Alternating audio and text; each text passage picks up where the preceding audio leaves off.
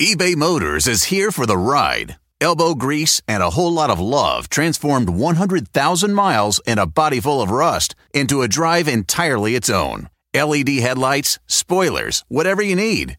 eBay Motors has it at affordable prices. And with eBay Guaranteed Fit, it's guaranteed to fit your ride every time. Keep your ride or die alive at ebaymotors.com. Eligible items only. Exclusions apply. Reese's peanut butter cups are the greatest, but let me play devil's advocate here. Let's see. So, no, that's a good thing. That's definitely not a problem. Reese's, you did it. You stumped this charming devil.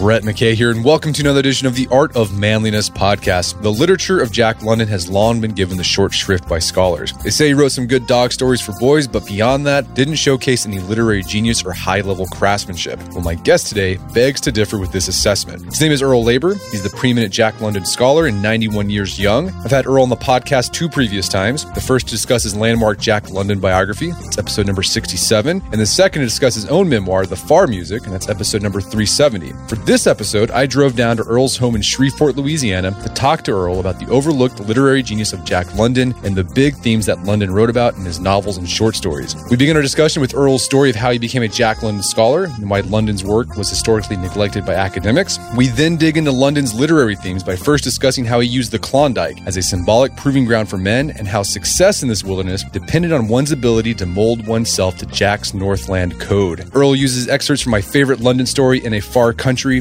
as well as To Build a Fire in The Call of the Wild, to showcase the tenets of this code, as well as London's literary artistry. Earl then explains how London shifted his themes later in his career with his agrarian writing, how his wife Charmian changed his perception of real women and his female characters, and the influence psychologist Carl Jung had on London's last works. Consider this episode a masterclass on the literature of Jack London. After it's over, check out our show notes at aom.is/London.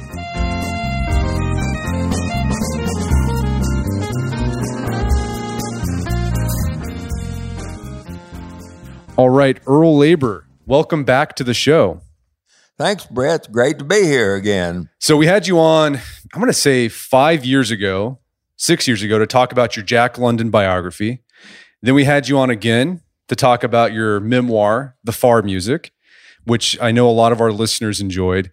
This time, I've made a trip down to Shreveport, Louisiana, to come shake your hand because I wanted to meet you after all these years, and then to talk more about Jack London, particularly about the literary themes of Jack London, because that's what you spent your career writing about, researching about, lecturing about, was Jack London and his literature.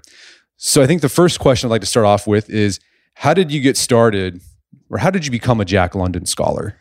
I'm going back to 1948, Brett. A professor at SMU named George Bond taught a course in the American novel, and among the novels he chose, not only Hemingway and Faulkner and Fitzgerald, he chose an obscure novel by Jack London titled Martin Eden. My best friend, P.B. Lindsay, a combat veteran from the Second World War, couple of years older, but much older in many ways, took that course and told me, Earl, Martin Eden is a very powerful novel. You need to read it. At that time, I had some other interests, mostly extra literary. But 4 years later, I'm on a weekend pass to New York City from the Recruit Training Center in Bainbridge, Maryland. Downtown Manhattan, just strolling around, looking at the sights, walked into this newsstand and saw a 25-cent Penguin paperback of Martin Eden. Well, my friend had recommended it. I thought I'd look at it. I took it down and bought it, put it in my hip pocket to take back to the bus. I started reading it on the bus back to the base. Could not put it down, Brett. I stayed up all night. Wasn't up exactly. I stayed in my bunk with my flashlight on. I was so fascinated with that novel. And I said, when I go back to get a PhD, Jack London is going to be my subject. And that was the beginning of my serious study. Now, it was a while before I got to that because I had some other obligations at the time. To Uncle Sam in the military, training recruits at that base in Maryland. I also spent some time on a USS Hale destroyer. But when I got out of the Navy, I had a family, a wife and a child, and I had to have a job. So I went to work for Hager Company in Dallas. Men's Slacks was really lucky in terms of that was an up and growing company. But I found that the intellectual challenge of men's pants wore a bit thin after about 6 weeks. I was doing okay from their point of view, but I wanted to get back into teaching. So the same professor, George Bond, called me one Saturday morning in early 1955 and said, Earl, there's a little college, liberal arts college over in Shreveport looking for an instructor. If you're interested in getting back into teaching, I'll recommend you. 3 weeks later, I was teaching at Centenary College and have been teaching on and off at Centenary ever since then until my retirement a few years ago. Took off a few years for various things I may have mentioned in some of my early work, such as a Fulbright lectureship in Denmark for a year, et cetera, et cetera. But mainly I've been teaching and working on Jack London ever since. So for your PhD, you did the first major study on Jack London as a true literary artist, and you were really breaking new ground because for a long time, the literary establishment didn't take London's work seriously, and very few scholars had studied his craftsmanship. Why was that, and what's the status of London today in literature, particularly in terms of scholarship? Well, it's on the rise for sure. Has been for the past generation or so. It's amazing to see what's happened in the last couple of decades. But for a long time, he was dismissed as little more, as I say, than a hack writer for adventure stories and what have you. Fortunately, there have been a number of breakthroughs just in the last 2 or 3 decades. Actually, to be honest, Brett, I think over the past half century or so, I have a lecture that I give sometimes on the politics of literary reputation. And I explained to my students, I said, look, the books you read, the ones you read in high school and many that you read in college, were not handed down to Moses on that tablet, that they're selected by a certain group. And those are the so-called elite. They decide what you're going to read. They decide, for example, you're going to read Shakespeare and maybe Hawthorne's Scarlet Letter, which is fine, but they should be also assigning Jack London's The Sea Wolf or something in addition to Call of the Wild. Anyhow, London was not a part of the group that makes those decisions.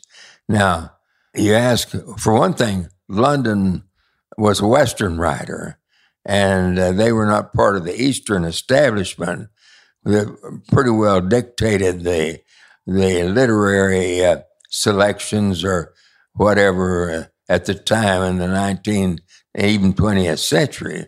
Eric Miles Williamson uses the term the Ivy Mafia. That may not be quite fair, but I think it's kind of fun. Anyhow, the idea that it's those Easterners back in the 19th century, even early 20th century, centered around Boston, New York.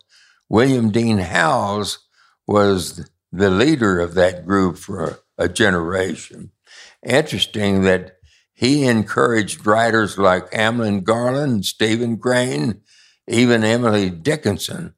And here is London at the time, the most popular of all of them, and virtually ignored by William Dean Howells. Now, that's got to have been deliberate, I think.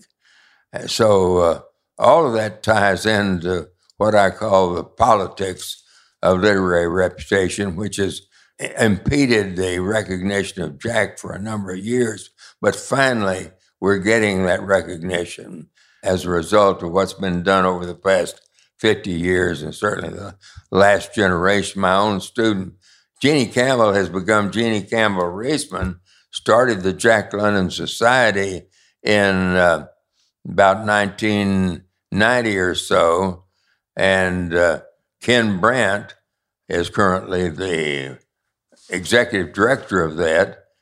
And just in the last few years, the Modern Language Association has published a collection of essays on London called Teaching Jack London, that's been edited by Ken Brandt and Jeannie Reisman, has over 20 essays by different scholars. Even more recently, the Oxford University Press has published a handbook of Jack London, edited by Jay Williams, that has more than 30 essays by different scholars in there, which says something about what's happened in Jack London and his status during the last decade or two. So yeah, he's on the rise. But let's talk about some of the themes that Jack London wrote about during his career. And we'll get into detail about some of these things. But before we do that, could you give us just a big picture overview of sort of an outline of the themes that he wrote about, both in his fiction and in his nonfiction? I'm looking here, and I'll simplify this in a minute. I was just looking at my introduction to Portable. Thematically, London's works move from the foolishness of pride, ruthlessness of greed, blindness of racial prejudice, and the senselessness of war to the indomitability of the human spirit, the unfailing salvation of true comradeship, and the ageless wisdom of the Great Mother and the Water Baby. I could talk later about the Great Mother archetype and the Water Baby, which is London's last story, which is very revealing. But in more general terms, I like to say that one of the overriding themes is love of adventure, love of life, love of humanity, love of nature, love of man for woman, comradeship, camaraderie, love of seeking, and what have you. It's a kind of passion that he has. And my biography, I've talked about the seeking drive, for example, that London had in extreme measure, that the neuroscientists have discovered a generation ago, is that basic drive, along with fear and hunger, sex and the rest of it, that leads mammals to seek new adventures, even at the expense of food and fear sometimes. Anyhow, it's fascinating to see this at work. I'm trying to think of other things. Of course, the hatred of anything that was restricting, that deprived human beings of their essential humanity and liberty or what have you. Those seem to be themes that run throughout his work. One theme that I think it was a common theme throughout all of his work, is this idea of man versus nature, and nature being sort of a proving ground for men. And I think you've written about this, that as nature, there's like 4 types of environments that London wrote about, where you see this motif of man versus nature. Can you talk a bit about that? Talking about symbolic wilderness? Symbolic wilderness. Yeah. I'm going back now about, 50 more years. And Texas scholar, University of Texas scholar named Gordon Mills, published a very fine article in 19th Century Fiction on the symbolic wilderness, contrasting James Fenimore Cooper's version of that wilderness with Jack London's, saying that Fenimore Cooper's wilderness was pretty consistent and what have you, but that Jack London's version of the symbolic wilderness was confusing and didn't seem to have any sense of organization or what have you. So I thought about it. I said, well, I don't think Gordon Mills has read Jack London's work carefully enough. There are 4 different versions. The Northland, then there's the Polynesia, which I call London's Paradise Lost, and there's Melanesia, which I call the Inferno, and then there's the Valley of the Moon, which is Jack London's pastoral wilderness or what have you. And each has its own distinctive characteristics. The qualities that a man needs to survive in the Northland are totally different from what he needs to survive in Melanesia. In the Northland, I think these are spelled out pretty clearly in the opening of In a Far Country. I think one of your own favorite stories. My favorite story. Give me a minute. I'd like to read that. Let's do it because it's my favorite. It's the favorite thing that Jack London ever wrote. Brett just spells it out. I'm reading the beginning of In a Far Country, which I call an exemplum. In other words, if a preacher's delivering a sermon, he wants to tell a story, a pretty dramatic story to illustrate his sermon, and that's sometimes called an exemplum, and that's what we've got in A Far Country. And here's the sermon. When a man journeys into a far country, he must be prepared to forget many of the things he has learned and to acquire such customs as are inherent with the existence of the new land. He must abandon the old ideals, the old gods, and oftentimes he must reverse the very codes by which his conduct has hitherto been shaped. To those who have the protean faculty of adaptability, the novelty of such change may even be a source of pleasure. But to those who happen to be hardened in the ruts in which they were created, the pressure of the altered environment is unbearable. They chafe in body and in spirit under the new restrictions, which they do not understand. This chafing is bound to act and react, producing diverse evils, leading to various misfortunes. It were better for the man who cannot fit himself to the new groove to return to his own country. If he delay too long, he will surely die. The man who turns his back upon the comforts of an elder civilization to face the savage youth, the primordial simplicity of the North, may estimate success at an inverse ratio to the quantity and quality of his hopelessly fixed habits. He will soon discover, if he be a fit candidate, that the material habits are the less important.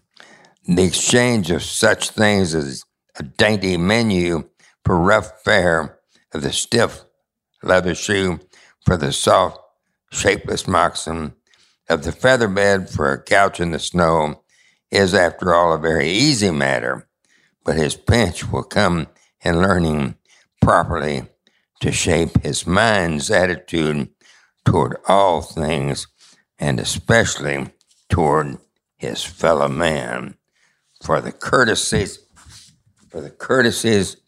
of ordinary life, he must substitute unselfishness, forbearance, and tolerance. Thus, and thus only, can he gain that pearl of great price, true comradeship. And that's the key, I think, to the Northland Code. And the two incapables in the far country, as it spells out, cannot do that. They're totally unfitted to come up there in the first place, and they pay the price. Well, yeah, I think what I love about the intro to In a Far Country is that it perfectly encapsulates and summarizes Jack London's, what you call the Northland Code. So, from what we just read there, what you just read there, part of the Northland Code is adaptability. Exactly. It's also true comradeship. Exactly. Those seem like to be the two important things for London when it came to the Northland Code. Both are important. There's another factor he doesn't mention here. He mentions later, in addition to adaptability, camaraderie, what have you, all that.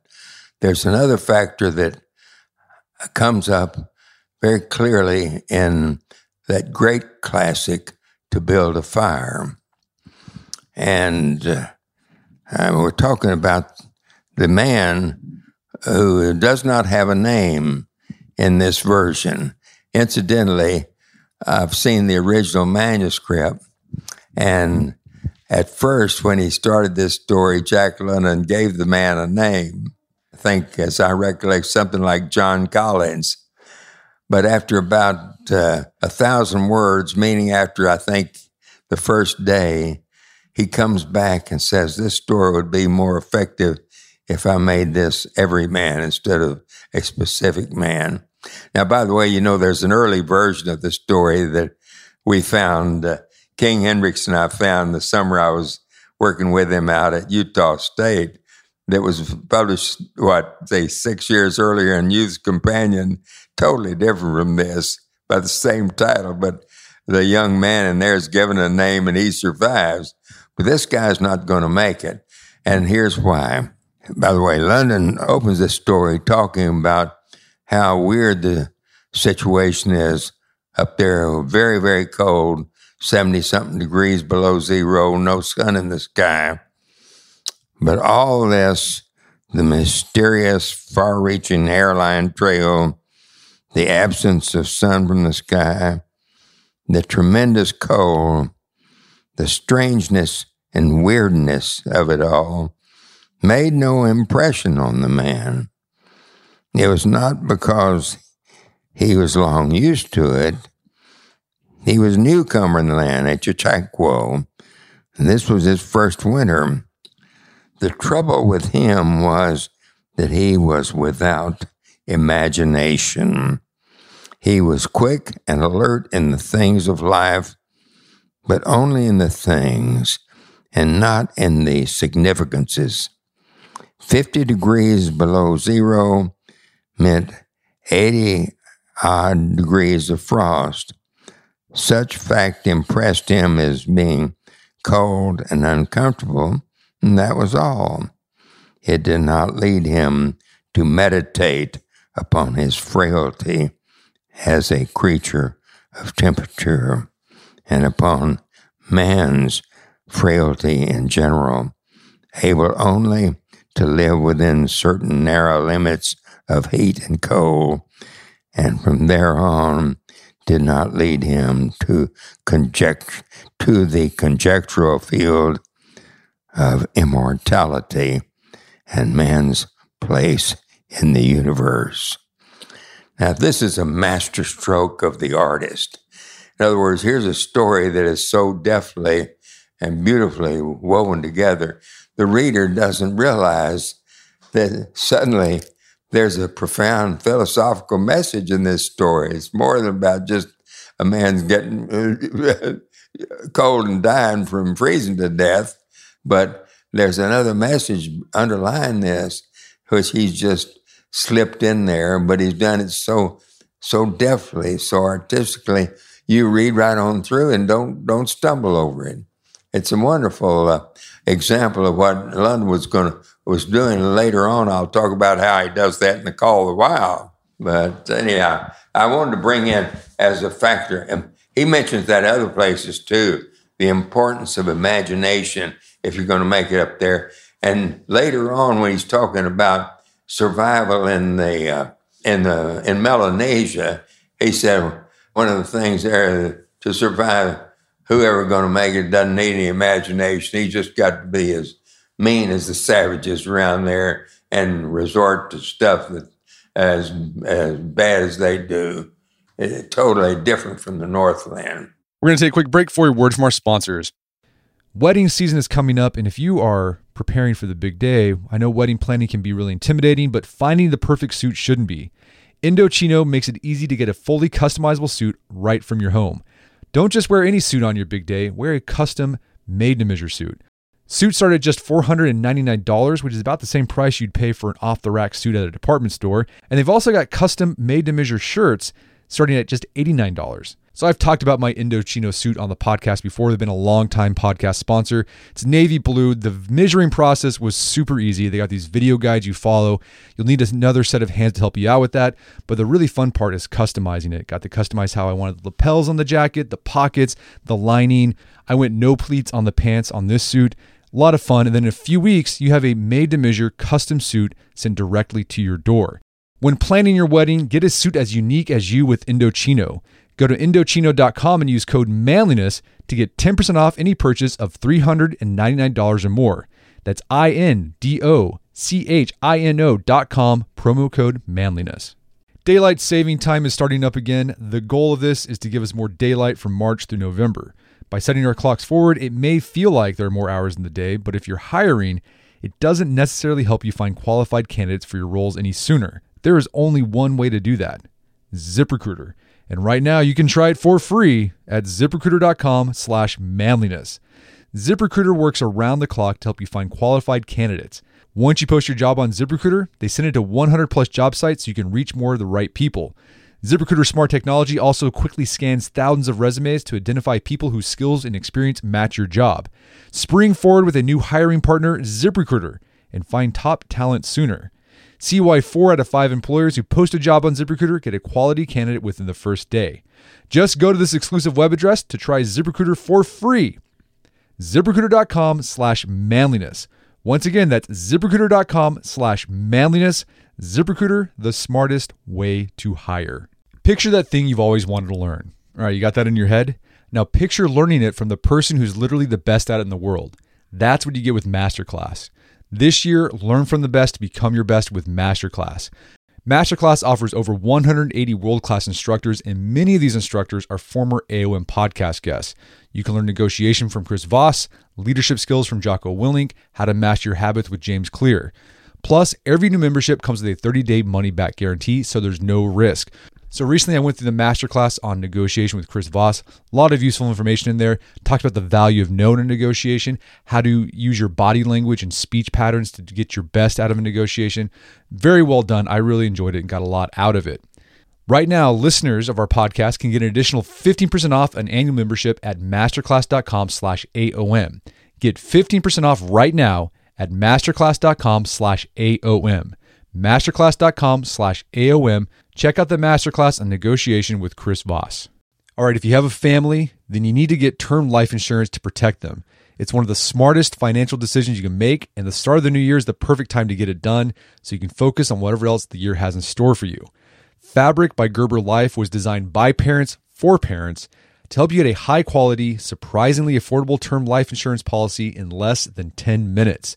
Fabric has flexible policies that fit your family and your budget, with quality policies like $1 million in coverage for less than $1 a day.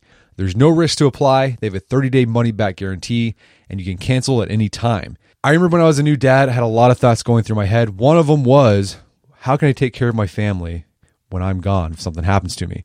Well, so one of the first things I did, I got term life insurance, one of the best decisions I made. Join the thousands of parents who trust Fabric to protect their family. Apply today in just minutes at meetfabric.com/manliness. That's meetfabric.com/manliness. MEET fabric.com/manliness. Policies issued by Western Southern Life Assurance Company, not available in certain states. Prices subject to underwriting and health questions. And now back to the show. Well, so back to this idea of imagination and going back to In a Far Country, I think it's related to one of the things that seem to be wrong, or something that London talks about, not only in A Far Country, but you see it in The Call of the Wild, White Fang. London went up to the Klondike when people were going up there for the gold rush. But in his stories, he talks about one of the problems with the Incapables and some of the other characters who don't fare well in the Klondike is that they went up there with impure intentions, almost. They didn't have the right intention. Like with the Incapables, London said they had sentimentality about the Klondike, but they didn't have the spirit of true romance and adventure. What was the difference in London's mind? Well, in London's mind, I mean, sentimentality is this illusion that you're going up having a beautiful, a lovely time out with nature or whatever. Going to have a pretty easy time just enjoying the beauties of nature without really understanding the reality of the situation. And that's, I think, Percy Cuthbert is the dilettante who thinks that he's just, he's read a lot of romantic stuff about the animals, etc. It's going to be some kind of wonderland up there, winter wonderland, which of course it's not. And the other with Weatherby, Carter Weatherby, I think, is going just for strictly materialistic gain or whatever, thinks he's going to become a millionaire without it, having to do too much to achieve that. But the idea of true adventure, I'm going back to sea again. You want to go regardless of the danger, and you want to find out what the new frontiers are like. You're willing to go ahead and even risk your life to grow, to find out what your limits might be and test them. Find out what nature is really like, speaking realistically. And speaking about in the far country, you've written about this. You make the case that the incapables, as you call them, London used those characters as a way to explore the 7 deadly sins. What was going on there? So was this actually a sermon?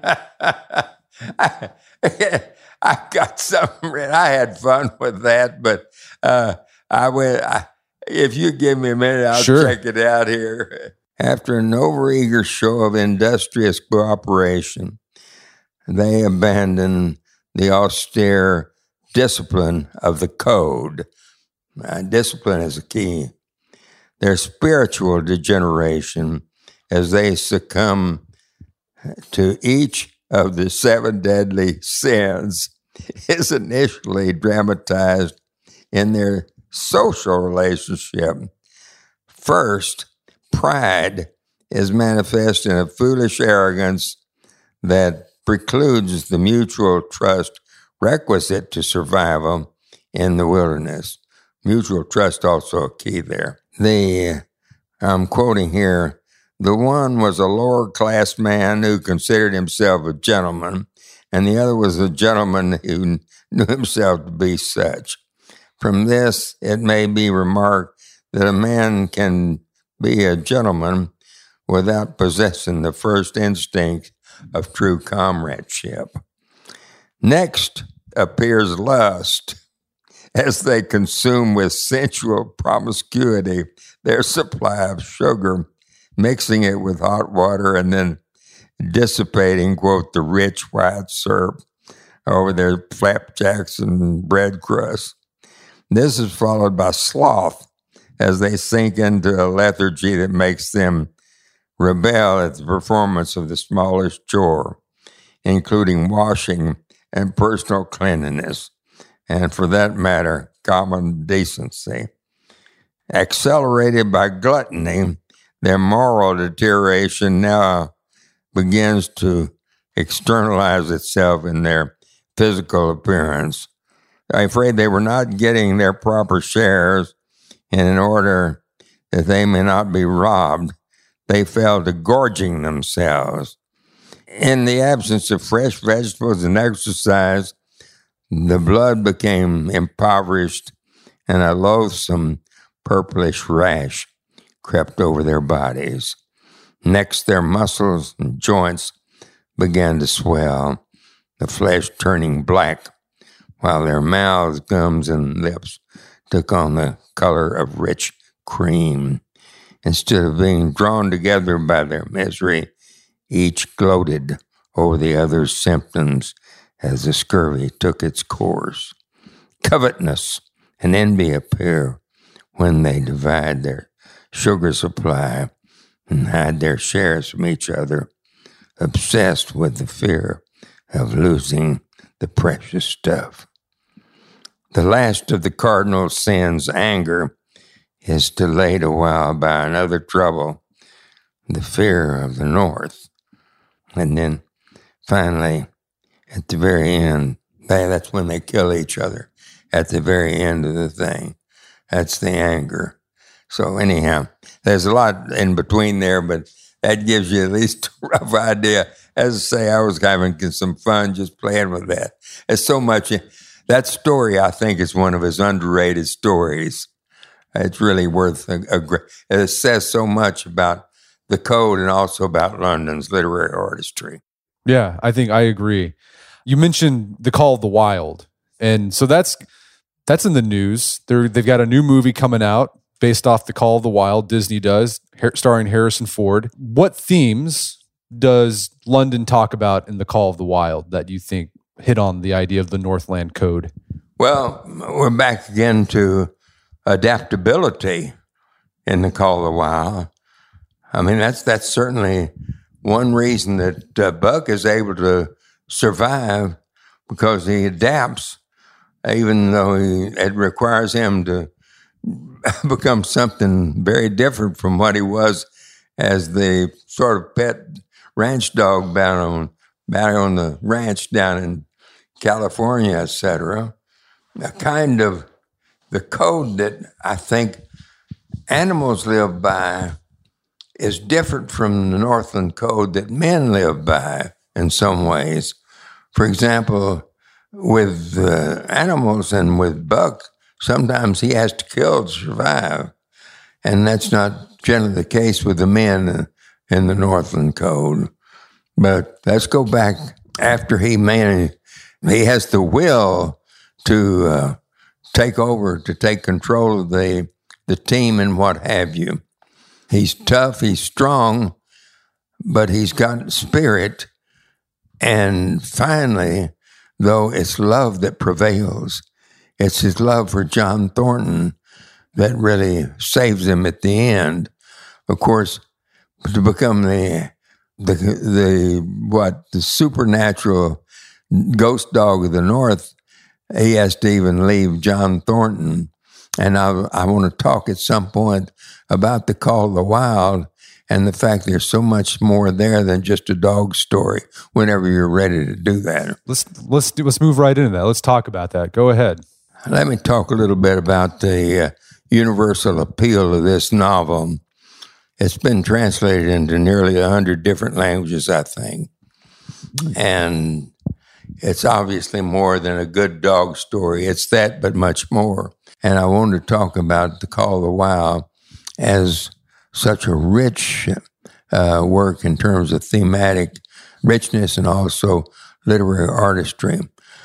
The first 6 chapters are pretty matter of fact. I think the book starts with something.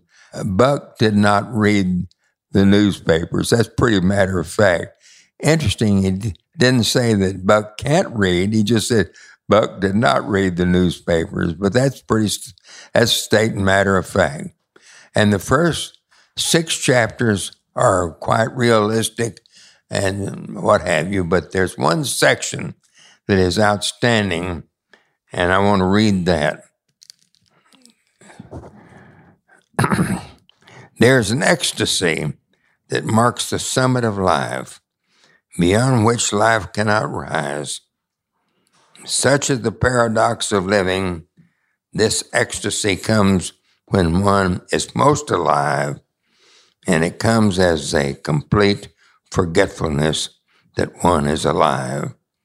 This ecstasy, this forgetfulness of living, comes to the artist, caught up and out of himself and in a sheet of flame.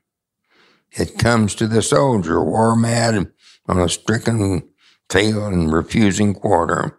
It came to Buck, leading the pack, sounding the old wolf cry, straining after the food that was alive and that fled swiftly before him through the moonlight. He was sounding the deeps of his nature and the parts of his nature that were deeper than he, going back into the womb of time.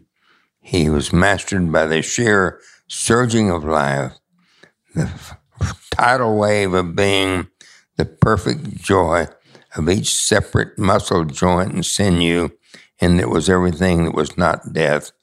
It was a glow and rampant, expressing itself in movement, flying exultantly under the stars and over the face of dead matter that did not move.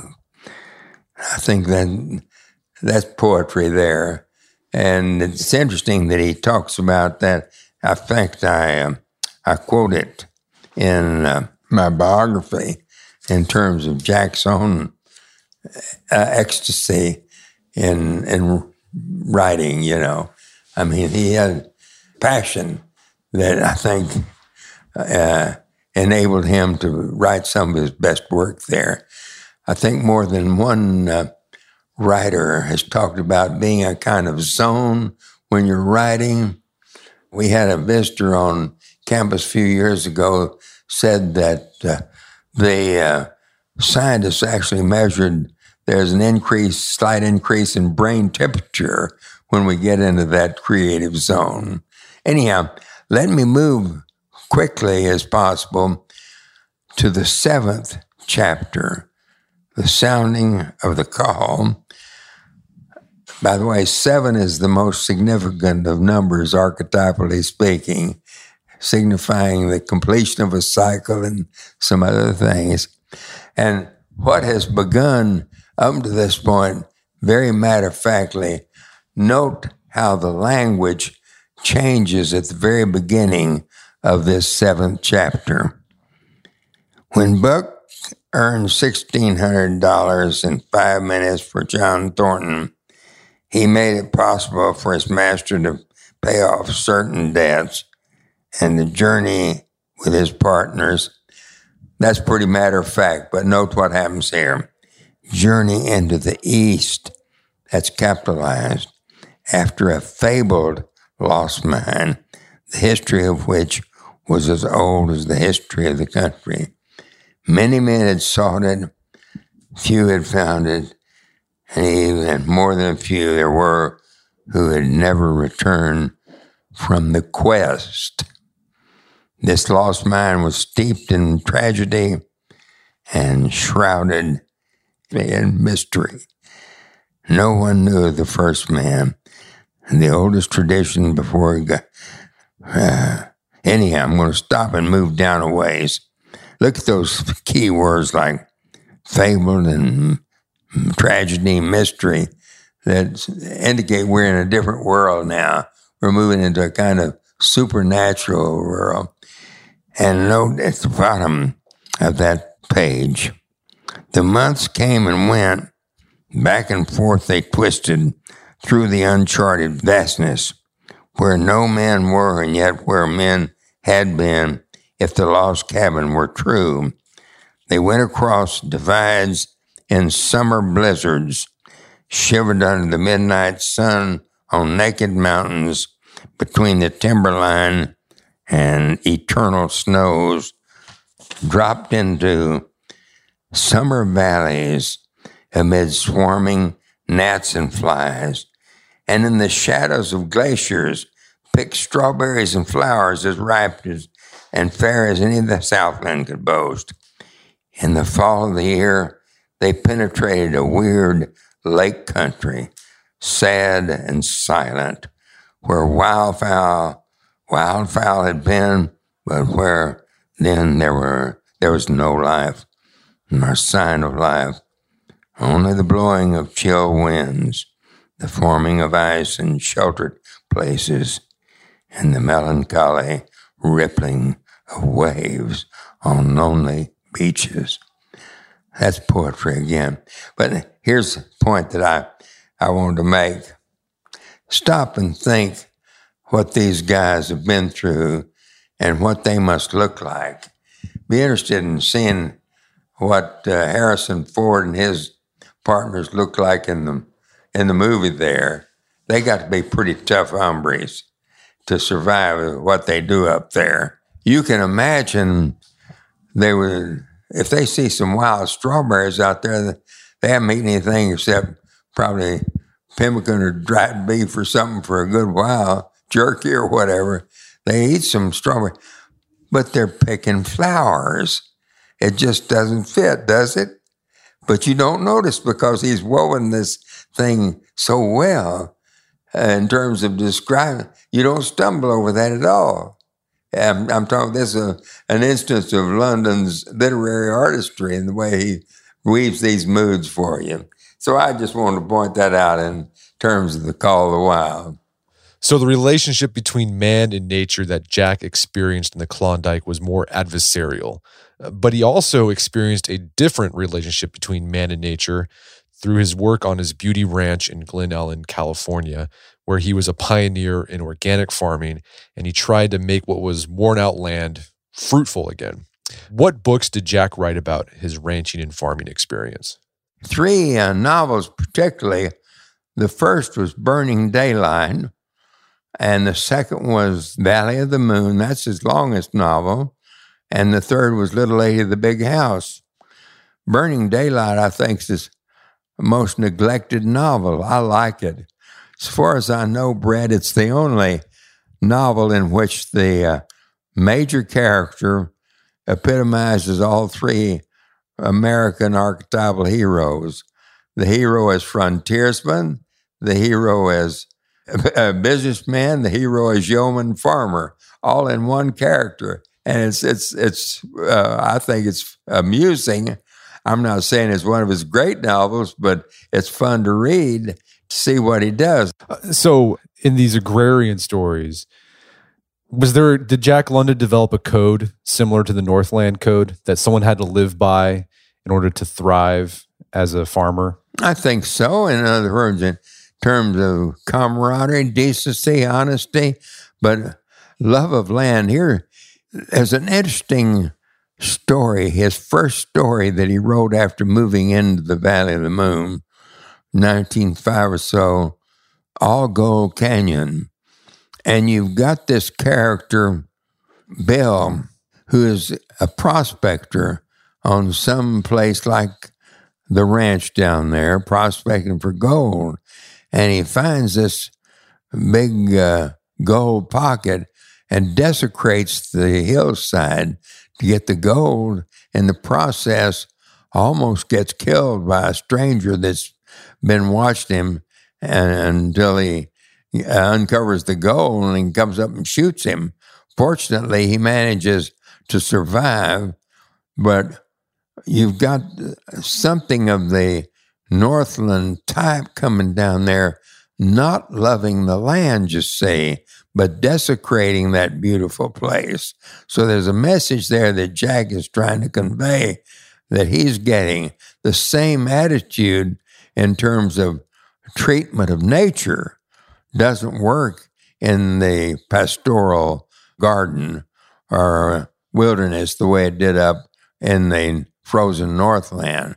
But in terms of the spirit, camaraderie, decency, honesty, love of man and what have you, it's essentially the same.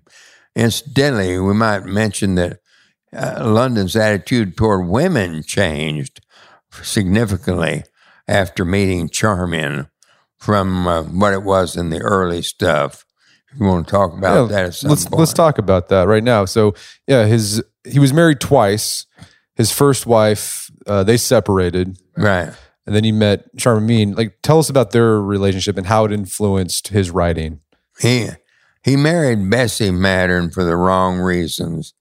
And that's a terrible mistake for everybody. And I mean, we're still paying the price in terms of the damage to the folks, to the offspring, or all that. It's so sad. At first, neither of them really loved each other. It was a marriage of convenience. She just lost her fiancé, Fred Jacobs, to, I think, some kind of ailment when he was on a troop ship going to the Philippines. I forgot now what he was suffering from. But they'd been friends for years, and he felt, well, I need to get married to settle down and have a good mother for 7 Anglo-Saxon sons or whatever. Turned out that Bessie did love him, but he never really loved her. They had 2 daughters. Meanwhile, he was having a kind of affair with Anna Strunsky. I mean, never consummated, but in terms of somebody he could relate to intellectually and personally more closely than he could with Bessie. See, he was a party guy. He loved fun and loved crowds and what have you, and loved to entertain people. And Bessie didn't like that at all. So they were just not compatible. And finally, I guess it was summer of 1903 or so, he fell in love with Charmian, and madly, literally madly in love. If you read my biography, you'll see some of those early love letters where he just absolutely beside himself. He never met a woman quite like that. I wish I had it handy. I could describe her. She was the new woman in many ways. She was very feminine, but at the same time, she was tough. She had a will of her own, but she was smart enough to know how to get along with him. And she was very attractive, which doesn't come out in her pictures. Milo Shepherd, Jack London's great nephew, knew her very well for many years and had tremendous admiration for her.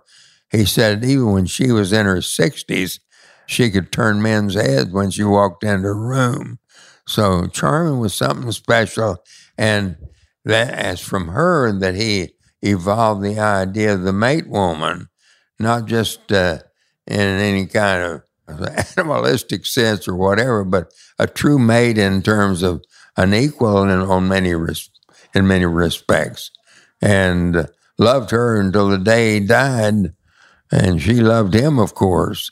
Incidentally, speaking of being attractive, Houdini had an affair with her after his death, wanted to marry her, but she didn't want to marry Houdini. In fact, she didn't want to marry anybody after Jack, I guess. Yeah, this idea of mate woman, like they called each other mate. And how do you see this idea of the mate woman? Does it come up in London's literature, in his stories? Yeah. It comes up, let's say, I think in Burning Daylight, certainly. In one sense, it comes up in the Seawolf with Maud Brewster as his mate.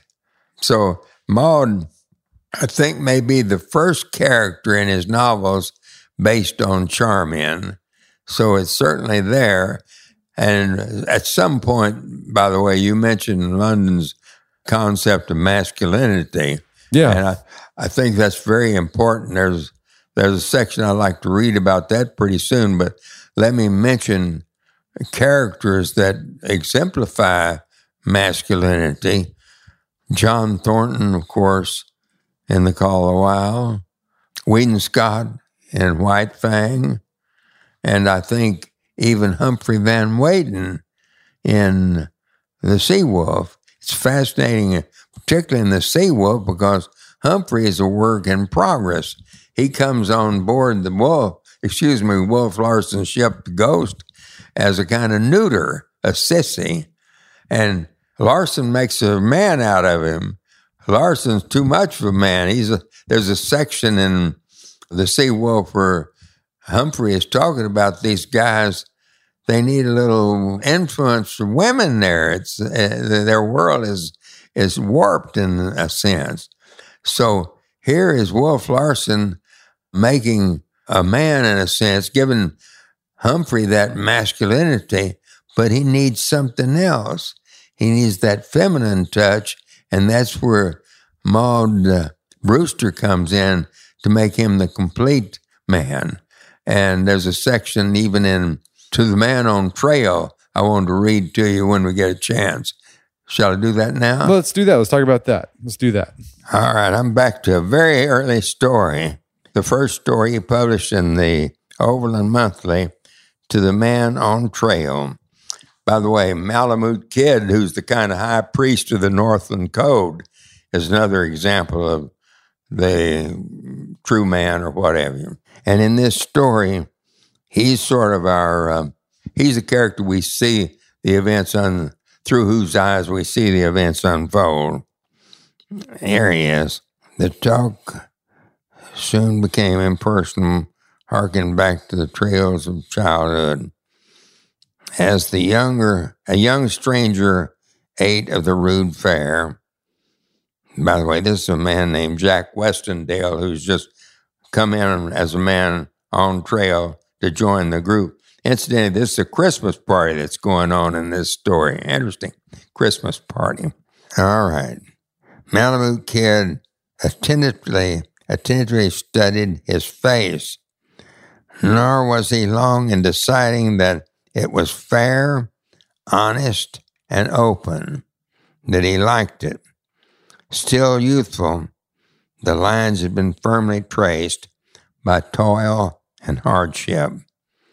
Though genial in conversation and mild when at rest, the blue eyes gave promise, the hard steel glitter that comes when called into action, especially against odds.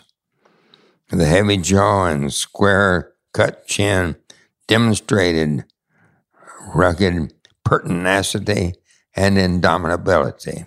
Nor, though the attributes of the lion were there, was there wanting a certain softness, the hint of womanliness,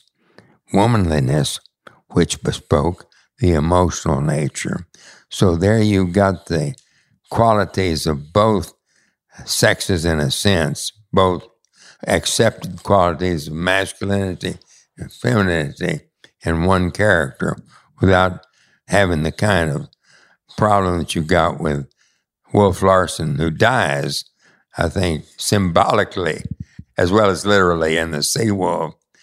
Also, there's a section that Arnold Genthy talks about. This is a comment by a famous portrait artist, Arnold Genthy, described London, as I say, most accurately. Quote, Jack London had a poignantly sensitive face. His were the eyes of a dreamer, and there was an almost feminine wistfulness about him. And yet at the same time, he gave the feeling of a terrible and unconquerable physical force. So I think that pretty well describes London and his idea of the masculinity as well. Well, this idea of needing masculine and feminine energies combined, this sounds like Jung, the psychologist Carl Jung. And you talk about this in your biography, that at the end of his career, at the end of his life, that's when London discovered Jung in his writings. And it started to give more of an esoteric bent to Jack's thinking, whereas formerly he was a romantic, but he was also a materialist. And you make the case that we were on the cusp of some of London's greatest work with this discovery of Jung. But you also make the case that even before, even in the Klondike stories, you see Jungian ideas pop up. Can you talk a little bit about Jung's influence on London's work and thought?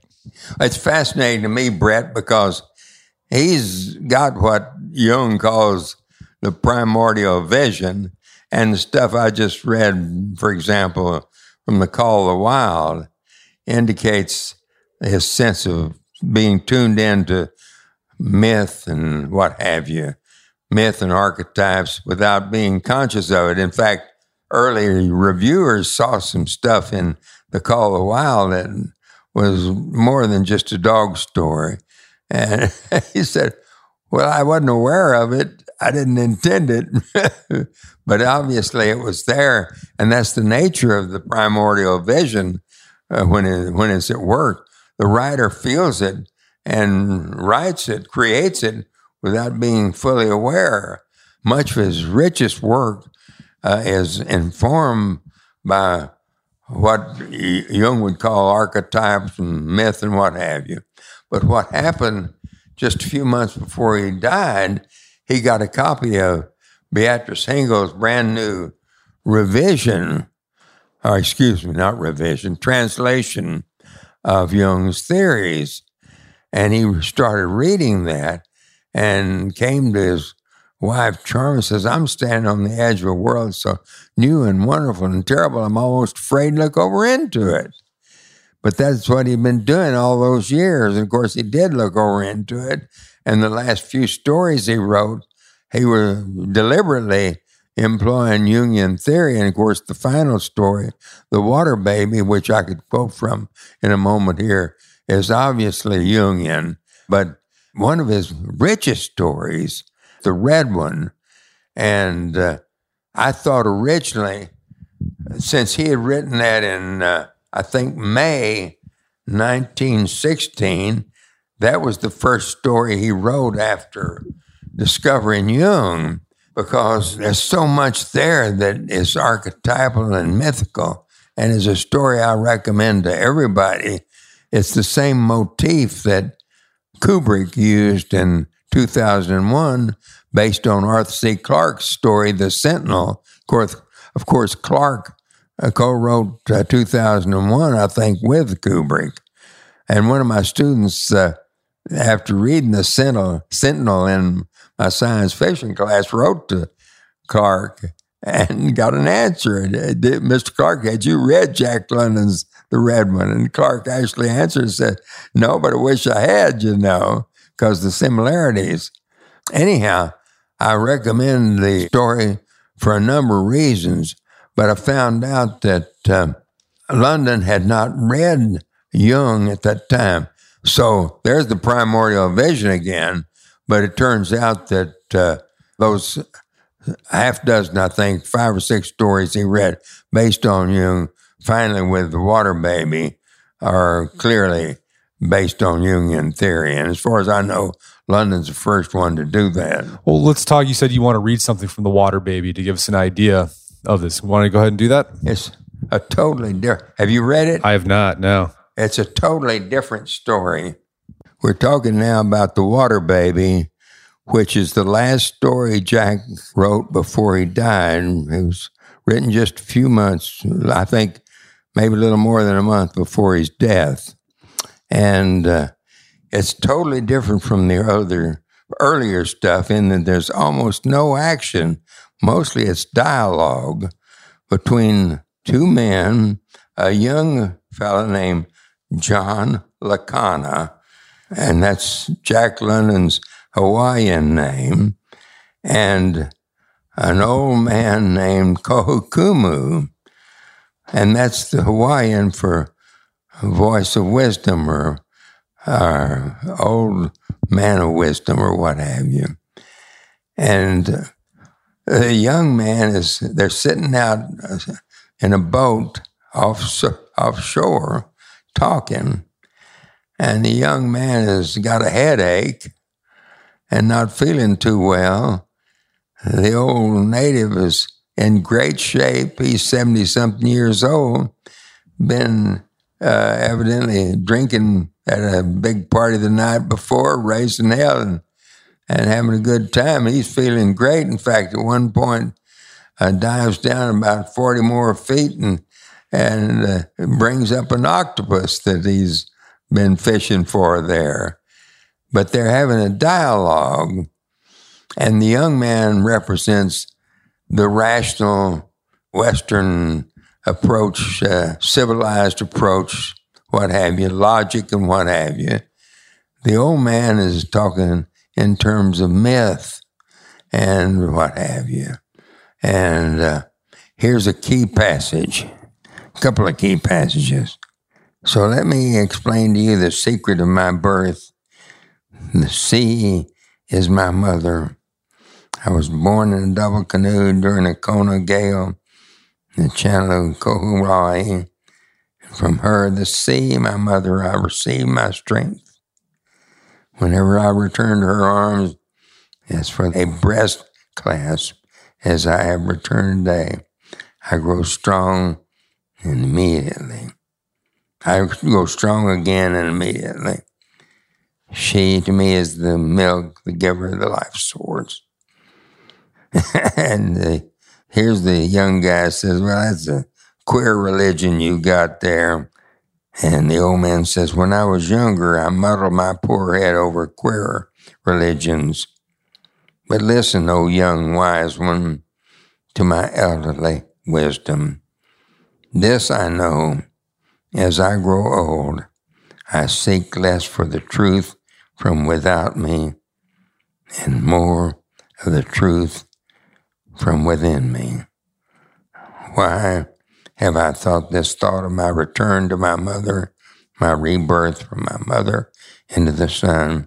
You do not know, I do not know, save that without whisper of man's voice or printed word, without prompting from otherwhere, this thought has arisen from within me, from the deeps of me that are as deep as the sea.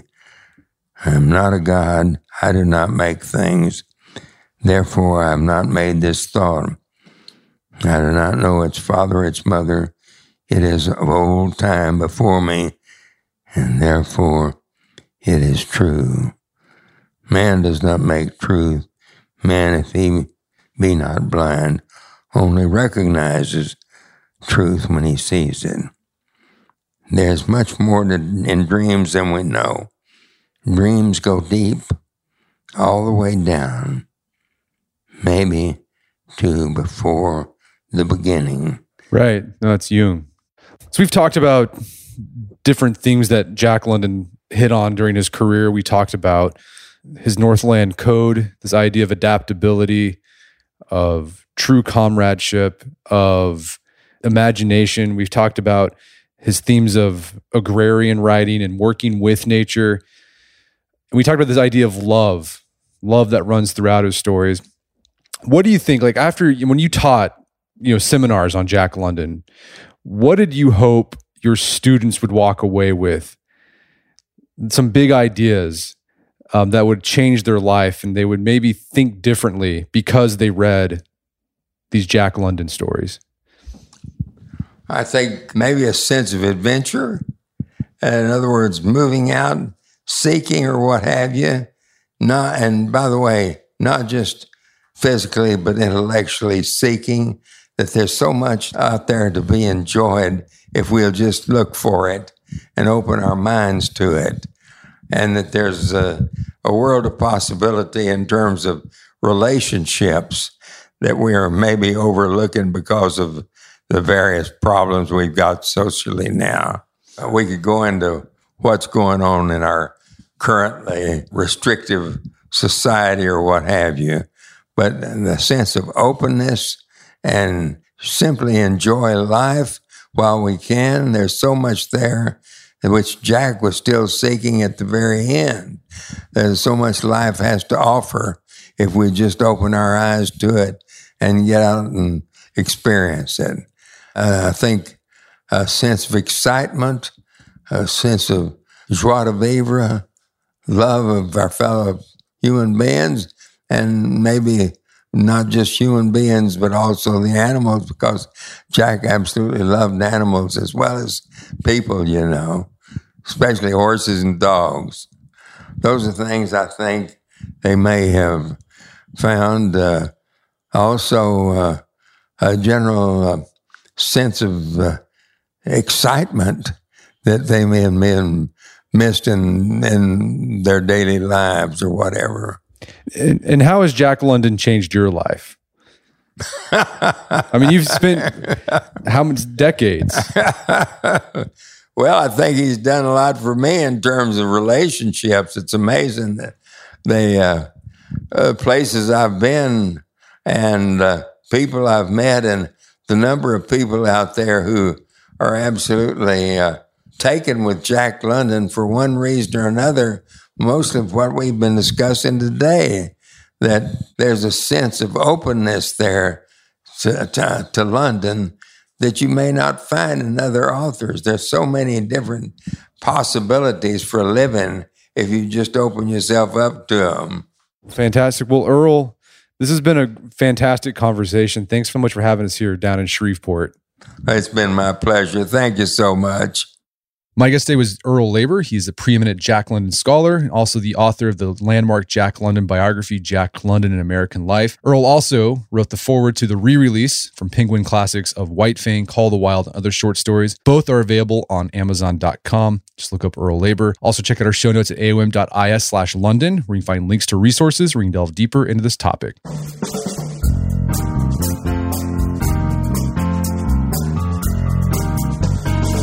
Well, that wraps up another edition of the AOM podcast. Check out our website at artofmanliness.com, where you can find our podcast archives, as well as thousands of articles we've written over the years, including a series on Jack London. Go check that out. And if you'd like to enjoy ad-free episodes of the AOM podcast, you can do so on Stitcher Premium. Head over to StitcherPremium.com, sign up, use code manliness at checkout to get a free month trial. Once you're signed up, you can download the Stitcher app on Android or iOS and start enjoying ad-free episodes of the AOM podcast. And if you haven't done so already, I'd appreciate if you take 1 minute to give us a review on Apple Podcasts or Stitcher. Helps out a lot. And if you've done that already, thank you. Please consider sharing the show with a friend or family member who you think will get something out of it. As always, thank you for the continued support. Until next time, this is Brett McKay, reminding you not only listen to the AOM podcast, but put what you've heard into action.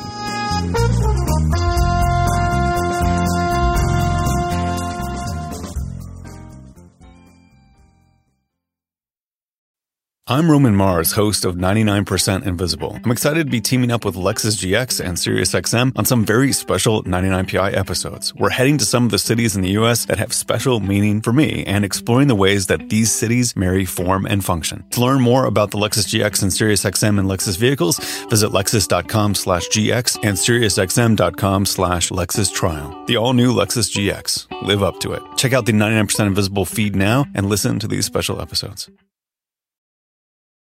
Reese's peanut butter cups are the greatest, but let me play devil's advocate here. Let's see. So, no, that's a good thing. That's definitely not a problem. Reese's, you did it. You stumped this charming devil.